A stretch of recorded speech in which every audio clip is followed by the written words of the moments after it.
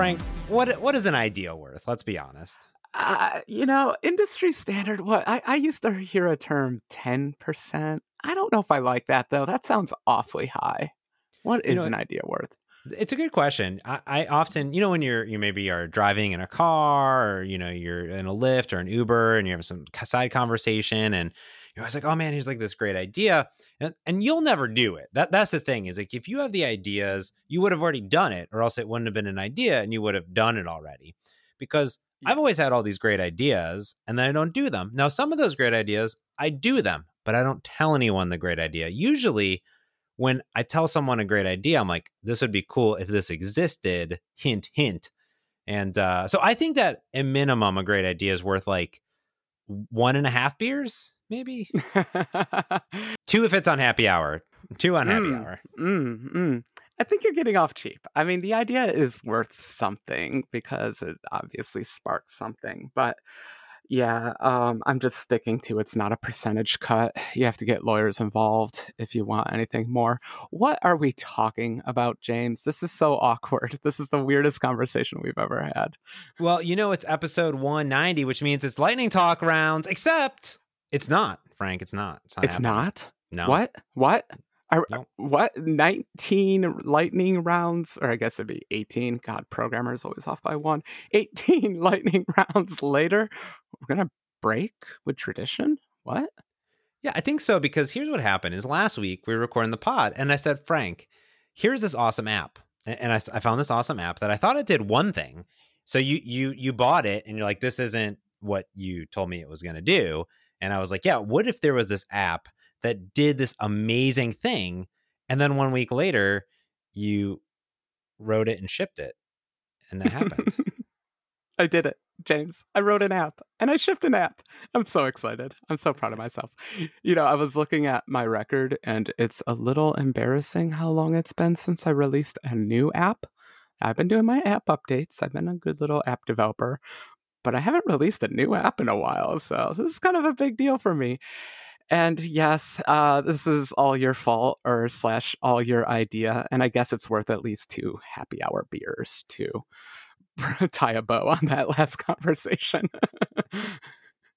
Yeah, I mean, so here's the setup, everybody, in case you are curious of what the heck these two knuckleheads are talking about. So I saw some tweets and some posts about this app that I thought enabled me to log into my iTunes account and then get a bunch of information about my apps. And this would be reminiscent to Google has like a Google app that you can download for the Play Store. You can get some information. And I never had anything like that on my Mac or Windows machine for iOS and my Mac applications. I always thought it'd be really cool that you could just have an app or some indication of like, hey, here's all of your applications. Here's like the money you're making. Here's the units. Here's like all the information about it. Because going to the website is kind of the worst thing in the world. Any dashboard of here are all your apps that you're selling and here's the money. You just can't figure out anything, Frank. And I said, what if that was an app? And you kind of agreed. Yeah, I totally agreed. I agreed with you so much that when you sent me that app, I just looked at the screenshot and I made so many assumptions because immediately my brain just filled in all these details of what I thought this app was showing me. Upon reflection, I went back to look at that screenshot and both of us just completely misread it.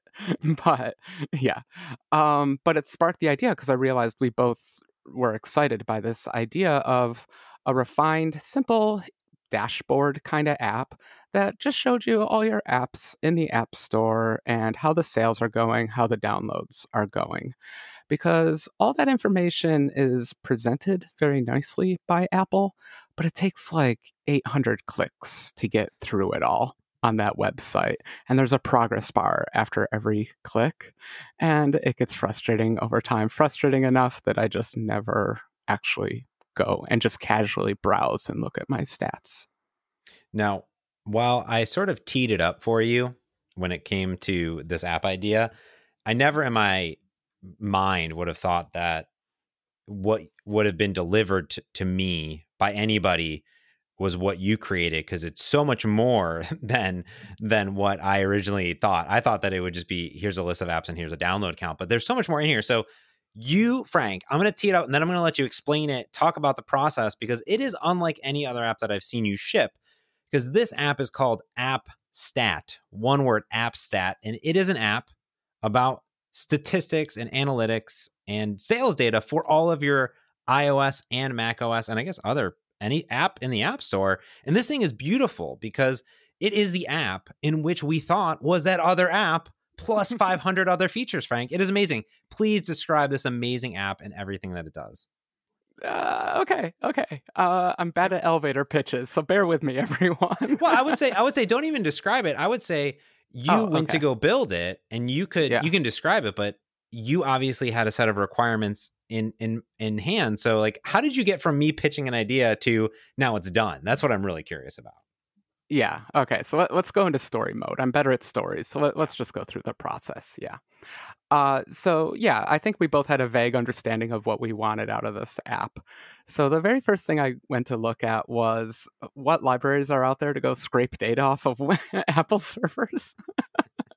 Because the last time I looked into all this stuff, that was the state of the art. There was no way to access this data any other way.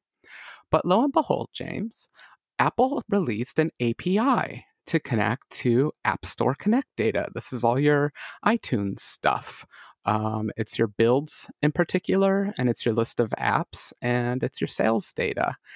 And they built a whole wonderful REST API around it and even talked about it at WWDC. So this was quite a revelation for me. Did you know they had an API? I did not know. They did build. I mean, they had a new portal. They redid the entire portal, and I didn't even know about the WWDC. But it's as if they were egging us on to build something with said API. That's what it seems like. Yeah, exactly. Well, we kind of covered this in our DevOps episode when we were talking about using App Center to deploy apps from all your Azure build stuff and all that. Mm-hmm. And I was wondering at least, how are they doing that? And it turns out you can actually work with all your builds and such through this API. So this actually opens up wonderful opportunities for insane build scripts, doing insane interactions with Apple. There could be a fun little library to be written here. Yeah, I bet Fastlane integrates with a bunch of these different APIs to scrape the data and to do uploading, and a bunch of shenanigans are in and around that. And I have to imagine there's probably some of that data in there. And also that, there are entire companies like App Annie and a bunch of other ones that do a bunch of scraping, and you can register your apps and do all this stuff. But some of them you have to give them keys, some of them you don't. It's a little bit, a little janky in some ways, but it were always like web-based. And what you built was not even an app. What do you call this thing, Frank? I don't know. A tool? Technically, in Apple parlance, this is a status bar menu app. So your status bar are all those little icons in the upper right of your screen. It's like your Wi-Fi, your volume control, your Dropbox icon if you have Dropbox. That area is called the status bar. I didn't know that until I started writing this app, but that's what it's called. And the app kind of lives up there. And that's its whole UI is based off of that one little icon that creates a drop-down menu. And it's kind of a menu-based UI. I created my own paradigm here. I do. I really like it. And it could be a desktop application, but I like that it's always just kind of up there staring at me. So you got the API. You're like, there is an API. Then what happened? Continue the said story. So what do you do when you discover an API? You read the very first section called authentication, and then you move on with your life because, oh my God. So Apple is using this authentication scheme called JWT. It's this weird JavaScript. Maybe it's like JavaScript Web Token or so. I have no idea what it stands for. it's insane what this little thing does. So I'm like, just out of morbid curiosity, because honestly, I was about to give up at that point. I was like, oh, I hate authentication. um, I went and checked all the NuGets, and lo and behold, there are .NET libraries that do this JWT shenanigans. And I got them all, tried them all, and it didn't work in mono. And it didn't work on Mac because there's parts of system.cryptography, system.security.cryptography, whatever, that do not work on mono because they're crazy.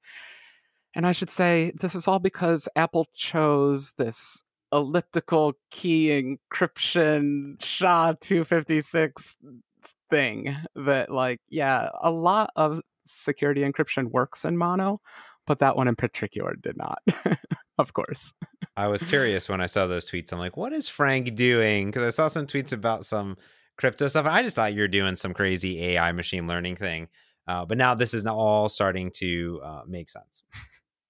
Yeah, this is gonna be a long episode if we keep going this story mode. I'll keep trying to make it interesting though. So I go on Twitter to complain because I don't know what to do here. I have a vague understanding of cryptography and how signing works, but it's vague, James. It's very vague. And so I'm just like, hey, does anyone know of any cross-platform libraries that just work? And our good friend Kush, friend of the show, Kush, he writes back to me. He's like, just use this library. And I'm like, I can't just use that library because it's hard. It's complicated. You have to know how cryptography works to use that library. Me. And I don't. I don't, James. What would you do at this point? Oh, geez. Yeah, I mean, well, it depends on how bad I want it at this point. So if you really want to go for it, I guess you're going to have to either learn that library, outsource it, hire somebody, or pray that there's another way to authenticate. So I'd gone through like 3 different .NET JWT libraries at this point. So just from their different API surfaces, I was starting to understand what the signing thing was, and I was reading web page after web page.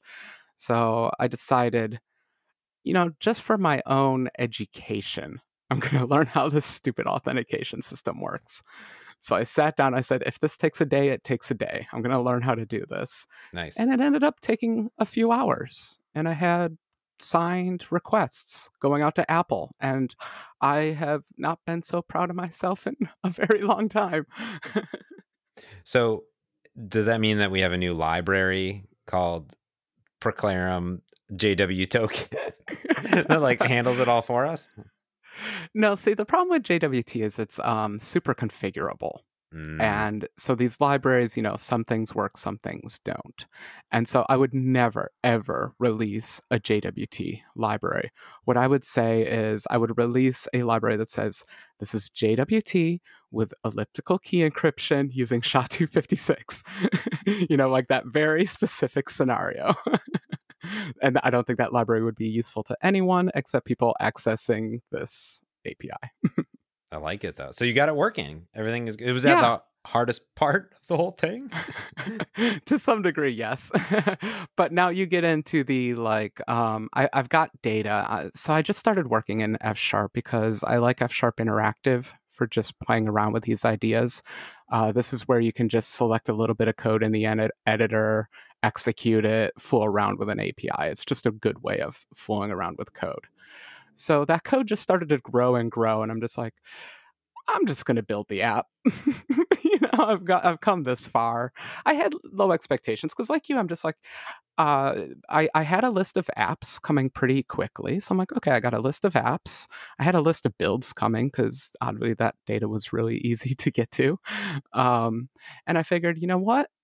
Slap a UI on top of that, maybe throw in some a setting here or there, 1 or 2 settings, and call that an app. And I figured, one day app, James. One day I can do it. It's our famous one day app. One day app. I mean, to be honest with you, it's a truly holiday hack in February. It It is. In fact, my actual goal, I realized once I decided to put a UI on it, I knew I wouldn't be able to finish in a day.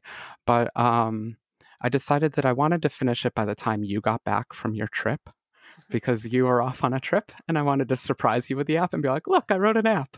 And with delight, I gave myself much more time than just one day to make a nice polished app. And what happened was I just kept finding more and more data to throw into it.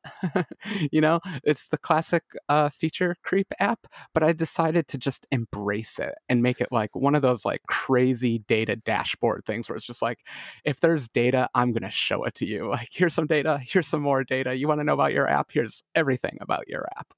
It's truly, if I was to summarize an elevator pitch, like what is AppStat? It is the ultimate developer app statistic and sales data on your Mac. Like that's what it is. Like it is everything you could possibly want to know about your apps with one click. 2 clicks. Well, actually, 1 click and a hover. 1 click Yeah. and a One hover. click. In one click. Click It is technology. oh gosh. It is every single thing about your app that you could possibly want to know with 1 click. And it's not even an app running on your desktop, so it's always available. It's 1 click away from all of your data. And what's neat about it is you say it's a lot of data, but the funny part is I wanted more data. I came to you and I said, but I want this and I want this because it is a lot of data, but it's very elegantly laid out. And to be honest, if you go into the portal, you're going to have to go to a bunch of different pages. Like, how do I see my reviews? How do I see my units and my dollars and my builds? Those are this one sheet. If I was to call it, here's a sheet of data, is probably 6 different parts of the Apple website, all put together in one place that I can look and see everything right away.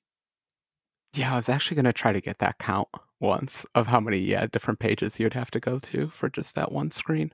Because I throw ratings in there too, and that's usually hard to get to. Yeah, why not, right? Yeah, like, why not? I mean, I want to know.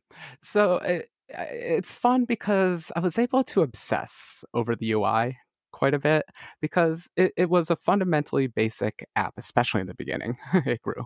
But it's going to be a menu. I knew the main menu would be the list of all your apps. I knew when you hovered over the app, it would show you details. I knew what data I had, and it was just a matter of presenting it nicely. So it was that wonderful case of I have all this data. Well, not perfect. There's always more data you want, but I have all this data and spend a day making as pretty of a UI as you can. And I appreciate you saying it's good looking because I spent time on it and it's nice. I'm happy. It has charts on it. I was not expecting that. It has little star icons. It's color coded. There's pluses for like money, and if you don't have a positive, it's not, which I think is really delightful. There's icons in it. The layout is very well done as far as the data goes. There's of course stuff that I would change, but even the preferences, I'm in dark mode right now. How do I change my color? Is there like a mode? Dark. No, you go to Apple menu, preferences, general, and you can choose light mode. I'm going to see what it looks like in there. Yes. There we go. Light mode, and ta-da. And it's beautiful. Of course it's beautiful. Frank made it. That makes so much sense. Because I started right away and I was like, well, this looks really nice and different accent colors and all the things inside of it. And of course it is a very good looking. And to me, what's cool about this is that it's this API of all this data that's there, and like, why not give it to people on demand? And honestly, when I pitched you the idea, here's the funny part of it is you told me this is the app that I always wanted. Yeah. So you already knew that in your mind, it was the idea. It was the extra oomph of, all right, fine, I'm going to do it. Right. And that the API is available. Yeah, definitely with that API. From day one that I was an iOS developer, we're going back to like 2008 or whatever.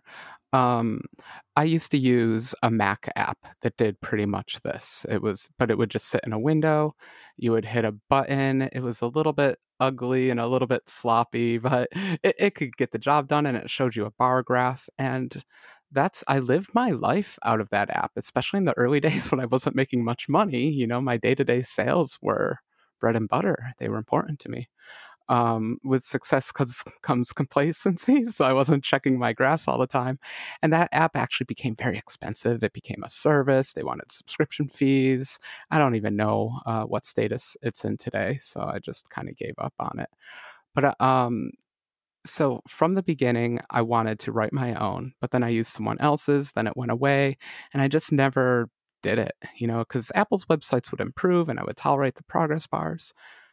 All that's a long way of saying, yeah, this is 12 years of pent up. I should have written this app 12 years ago, basically. And it's really cool because the application I've already thought of 5 billion different things that I could want in that little app bar area that's up top, and it's super duper neat. So you had the data, you started writing stuff in F Sharp, started going to town on it, and then you just built it. I mean, how did it come together over the weekends? I was literally gone, and then I did go into work this morning, and all of a sudden it was, here's this new app I just made. Here's a blog post of me announcing it. Please, please, please test this for me. And I was like, I freaked out. I was like, oh my gosh. I was like, how is this? This human being did not sleep at all in the last 8 days. I haven't really. My stomach's a little upset. I should do some of that. The app actually went through a little bit of two phases, because I had that API and I had the app doing, I think, what you and I both imagined that V1 would do. But there was data not there that I was kind of missing. So I found, kept digging around, and that's when I was able to finally find the store data, where you could get the ratings, the prices, and things like that. So this isn't your sales report. This is more like the metadata about your app on the store. And that's when I decided, I have two data sources now. I have to do a little bit of re-architecting and turn this into a really for realsies app. Because up to that point, I was doing all the web requests on the UI thread. Like, it was fine, but it wasn't how you ship a for realsies real app. And so I said, I got to do that nasty step of refactoring to a tolerable architecture. I hate that step. Yeah. This was something that I thought I was just going to have fun with and throw it all away. And then, I guess I'm actually going to ship this to the App Store soon. Yeah, I can't just, like, it's fine, honestly, if it's blocking the UI thread for me. I'll wait. I know what the app's doing, but I can't have a public app doing that. I have a reputation to maintain. I have a podcast where I get in front of people and talk about asynchronous programming and how easy it is. And so I should be doing it myself. What was fun was because I'd already started in F Sharp, I'm like, well, I'm just all in now. I'll just write the whole thing in F Sharp. And I used an architecture that I talk about in conferences all the time, which is this funny kind of hybrid, kind of reactive architecture, which is very few lines of code, but basically gives you, I notify property change without all the overhead of actually sending events and all that stuff. It's just doing computations, immutability is used, all the big fancy features of F Sharp are used to make it run very smoothly. So I threw that architecture in, everything started updating off the UI thread exactly like it was supposed to be. And I was like, oh, thank goodness. All those conference talks I've given weren't all just BS. Yeah. And what I thought was neat about this too is as I could probably see some of your development parts, I started to see that just displaying the data wasn't good enough for Frank. And there needed to be some sort of machine learning AI-esque part of this application. Okay, I wish it were, but it's not. I think you're referring to the projected data. Is that what you mean? Yeah. Okay. A few notes here. The main number that I personally care about in my career is income per day, per month, per year. That's how, I want to know a rough estimate of what my yearly income is. Then I know, it's just a projection. It's so you can plan things out. And I like my daily because that's just how my brain thinks. I think in daily numbers. Question is, oh gosh, am I showing historical data or should I show projected data? And you know what? A part of me said, don't live in the past, James. Don't do it. Kill the past. Isn't that from the Wars of Stars and all that stuff? We're supposed to kill the past. And so I said, nope, we're going to look to the future, projected data. And it's nothing fancy. I wish it were. Maybe I should.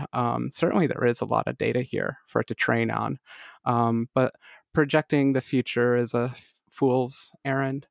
But in this case, I did some rough checks. I'm just doing a very basic, I calculate the average, I calculate a standard deviation, so that, error margins, and then just do a bunch of multiplications. The error margin is very important to me. I had a professor that says any average without a standard deviation is a lie because Yeah. yeah, you don't know. The average number 5 could be a 0 and a 10, a 0 and a 10, or it could be a bunch of 5s. They all average to 5. It's kind of informationless by itself. You need to know what the error margin is, what the standard deviation is. So for every number where I'm using lots of data to calculate that number, I show an error margin just so that you know, hey, this app's showing you a number, but when you're doing your accounting, it could be plus or minus this quantity in for real life. Yeah. And it's hard for me when I look at the sales data because my apps, I don't have very many of them where I even sell anything in. And like my Stream Timer is just a completely free application. So it's 0. The deviation here is 0 because it doesn't make any money, which is good.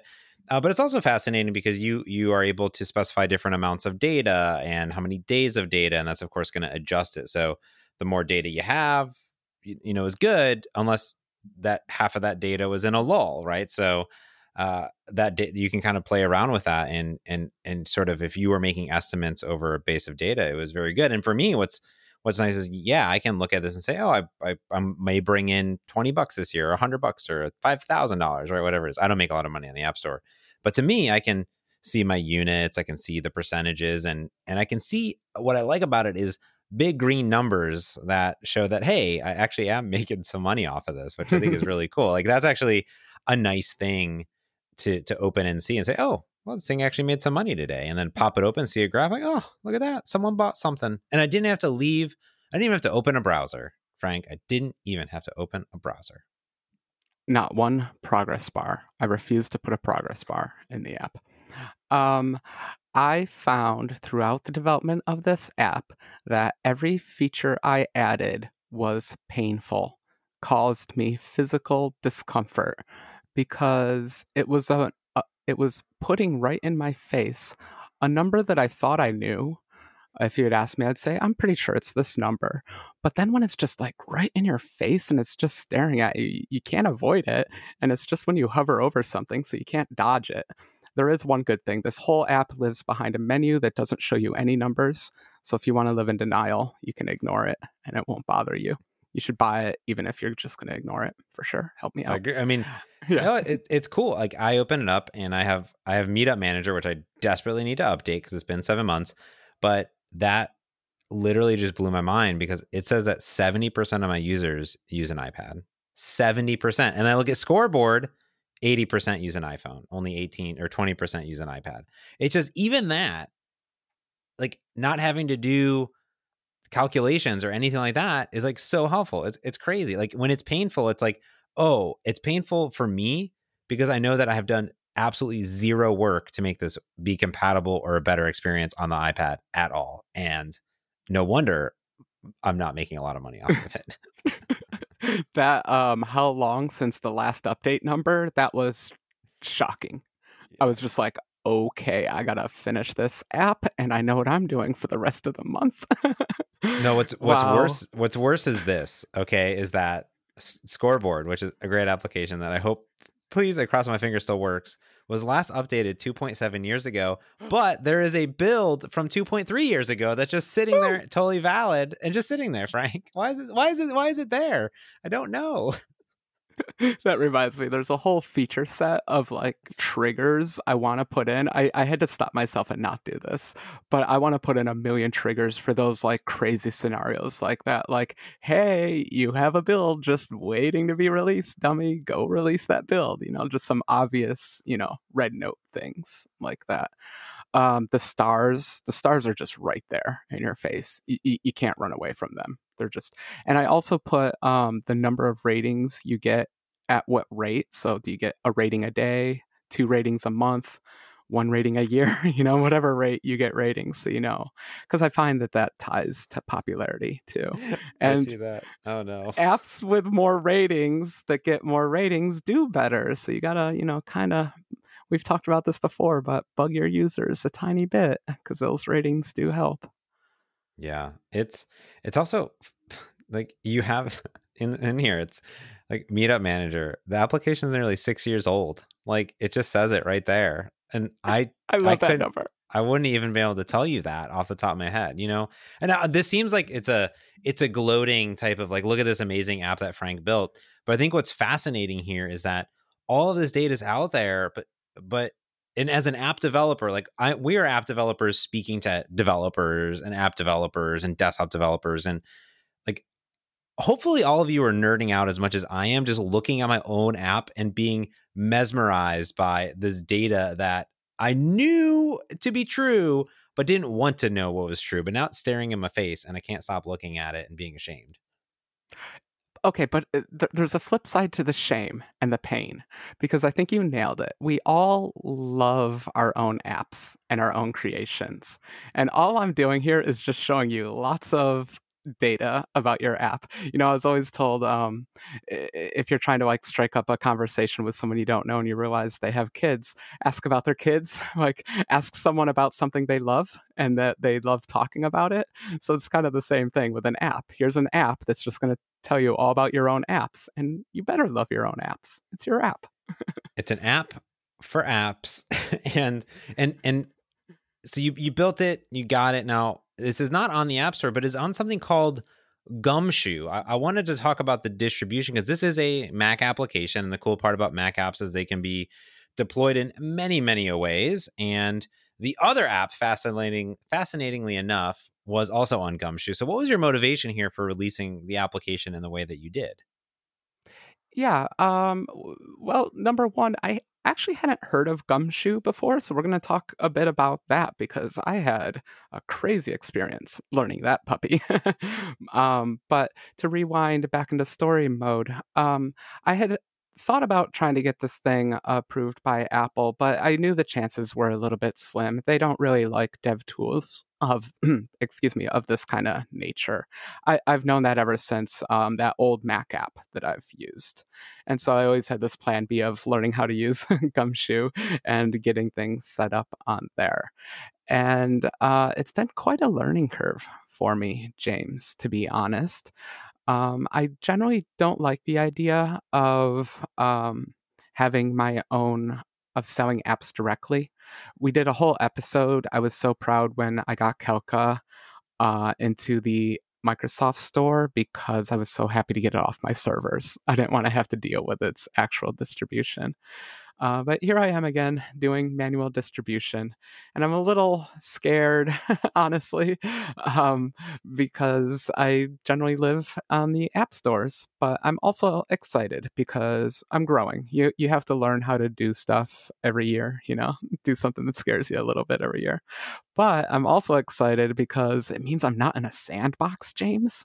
I can actually do any feature I want, but it's a small enough app where it could actually live in a sandbox just fine. But tons of pros and cons. Where to even begin there? Yeah, it's tricky because your app is not the traditional app, but also it's an app for developers, and I feel like that makes it okay not to be on the App Store, and not that average and non-developers can't do that. I just feel like that's a better experience than anything, especially on Windows. Even I firmly believe that putting your app into the App Store is just a better experience. The updates are better, the installation is smoother. Just it feels better, to be honest with you. But I also believe that in when you think about the app in which you are creating, who is your consumer?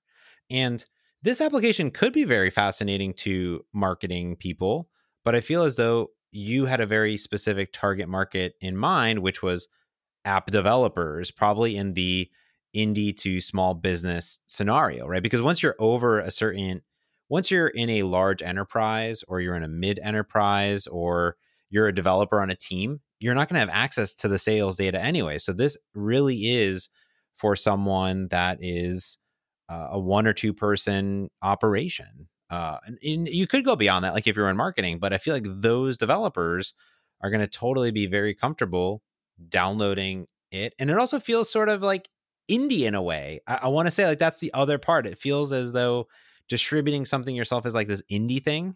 I don't know. That's sort of how I see it. Yeah, it kind of grows on you a little bit. I think, yeah, gosh, yeah, I had a friend say something similar. They had a funny phrase. I was trying to remember it. Totally forgot it.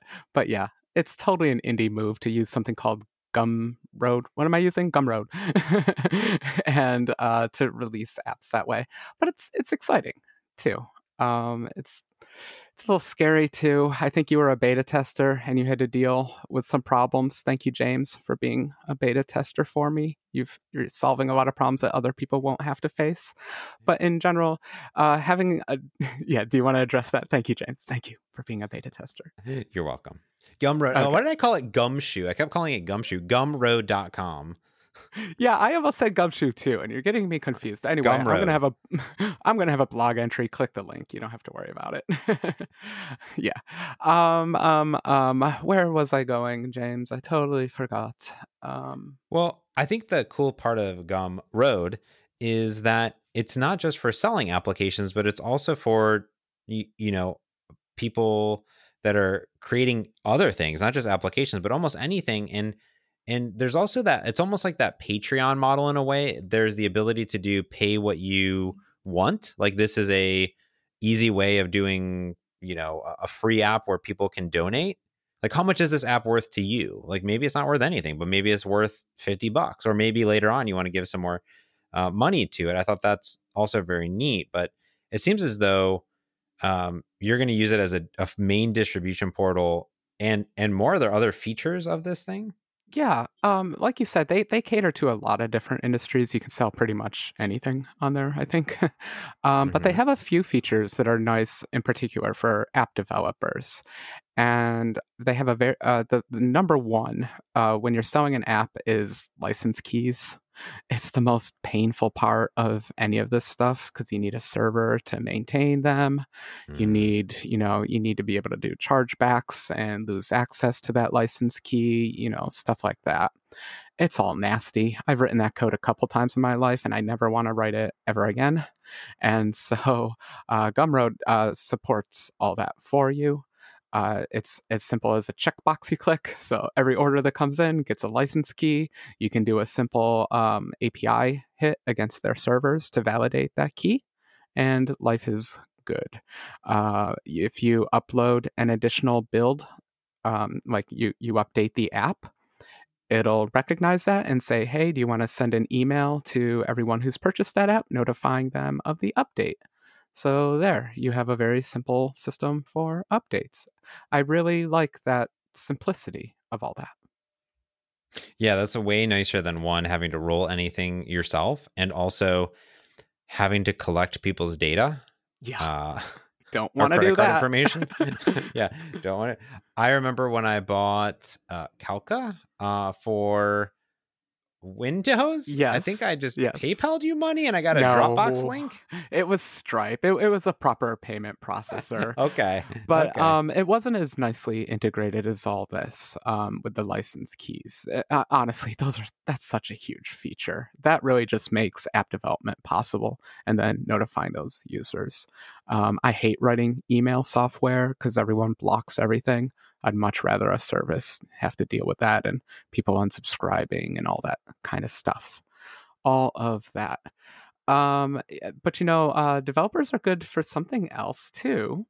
Um, if you sell in Apple's App Store, you have kind of a little bit of a baked in audience of people just browsing around and buying your apps. If you release an app and your app is at all any good or serves a purpose in a good market or at least a big market, you'll start just getting downloads immediately, right? You experience that Yeah. all the time, right? Tons of Yeah, pretty downloads. much. Immediately, just make tons of money, just basically rich. Yeah, day one, you're like retired, one app, and I'm out. um, but you're not going to get that when you do an app off onto a different store. You don't have that built-in group, and so James, the onus is on me to actually promote this app. I have to do proper marketing, the thing that I hate to do the most in the world. I'd much rather write help documentation. I'd much rather fix Git branching issues than promote my apps. But here it is. I have to do it. But the good thing about developers, I'm finally getting to my point, is that they all hang out on Twitter and Reddit. So at least I only have to advertise there. Well, I think that's the funny part is how I found the other app and was intrigued by this was from Twitter. Like I literally saw it on Twitter. Yeah. And my imagination here is you could easily enable people to share a link, right? Imagine in the application you just have a share button. Here I'm giving you free app ideas, Frank. You like share with a friend, right? You like someone else has it. Like put that window in there that just literally opens the app store and then creates a little message for them or tweets it out or does something, And if people are liking it, they're gonna share it. I think that's the cool part is that this application or the type of application that you built resonates with developers. And in fact, I would almost be scared to put it into the App Store. And I'll tell you why is because just looking at AppStat and my apps that are in there, there's a big star rating there. And if people were to give you money and then it's not what they think, they're either going to return it or give you a 1-star rating. So that's almost like a positive in a way. You know what I mean? Yeah. I think, unfortunately, there is a star rating on Gumroad. I think, unfortunately. True. Yeah. So, but everyone, give me 5 stars. Everyone, if you're an app developer, you can please perhaps consider buying this app. And if you do, no matter what, give me 5 stars. No matter what you actually think about it. I'm not playing games here, not messing around. Yeah. That's pretty cool. So it's out there. Yes. People can go to what? Appstat.dev? That make you buy that? Did you buy that? I hope you bought it. Yes, you did, James. I had the audacity, everyone, to release an app without a custom domain name. And James is like, oh, heck no, you are getting a domain name. And you came up with one on the spot and we bought it. So yeah, appstat.dev. So I'm up to 4 beers. Is that what I'm hearing here? Boy, I don't know. Get the lawyers involved. I don't like to do these negotiations. Let's see if this thing makes any money, and I'll take the first 2 sales. In fact, wait, I already gave you $10. That's 2 beers right there. I know you are really bad at business. I hope this app shows you how bad you are at business. Did I just pay you to implement this app idea? Like, did that just happen? Technically, I have a refund button, so we can negotiate. I could get myself out of this quandary quite quickly. But yeah, I think you did just pay me, and that's a terrible salary because yes, I did work a lot of hours on this thing. So I hope you can pay me better next time, buddy. Well, one day maybe. I'm excited. And again, this is a very atypical one just because it was so timely. And yeah, definitely read Frank's blog all about it. Give us feedback. Give me. I don't care. It's not my app. Give Frank feedback on what you want to see. I already gave him my feedback, and I've been using the app the entire time that we've been talking about it. And there's a bunch of features I want him to go implement right now in the application. I'm very excited about it. But I hope this is very atypical. I remember when it wasn't Marco. I think David was releasing his new watch application. They did an entire podcast on basically this, which was how the app came to be, how the development process went, how he was marketing it, all the features that were inside of it. And to me, it was very fascinating as an app developer to listen to another app developer talk about their app. It's because it's so personal in a way.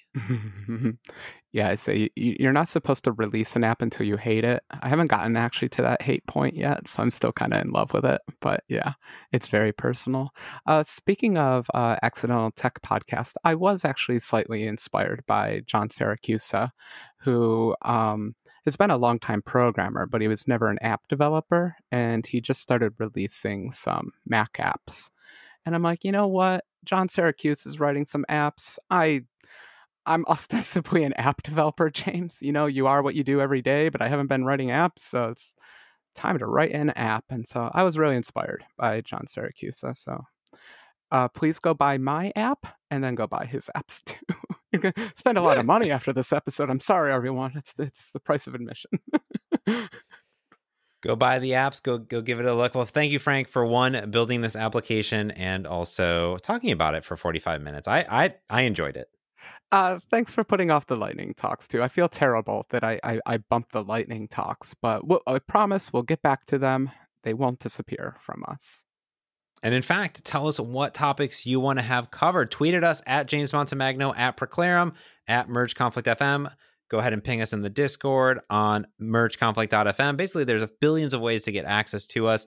Let us know, what do you want to see on the next Lightning Talks next week?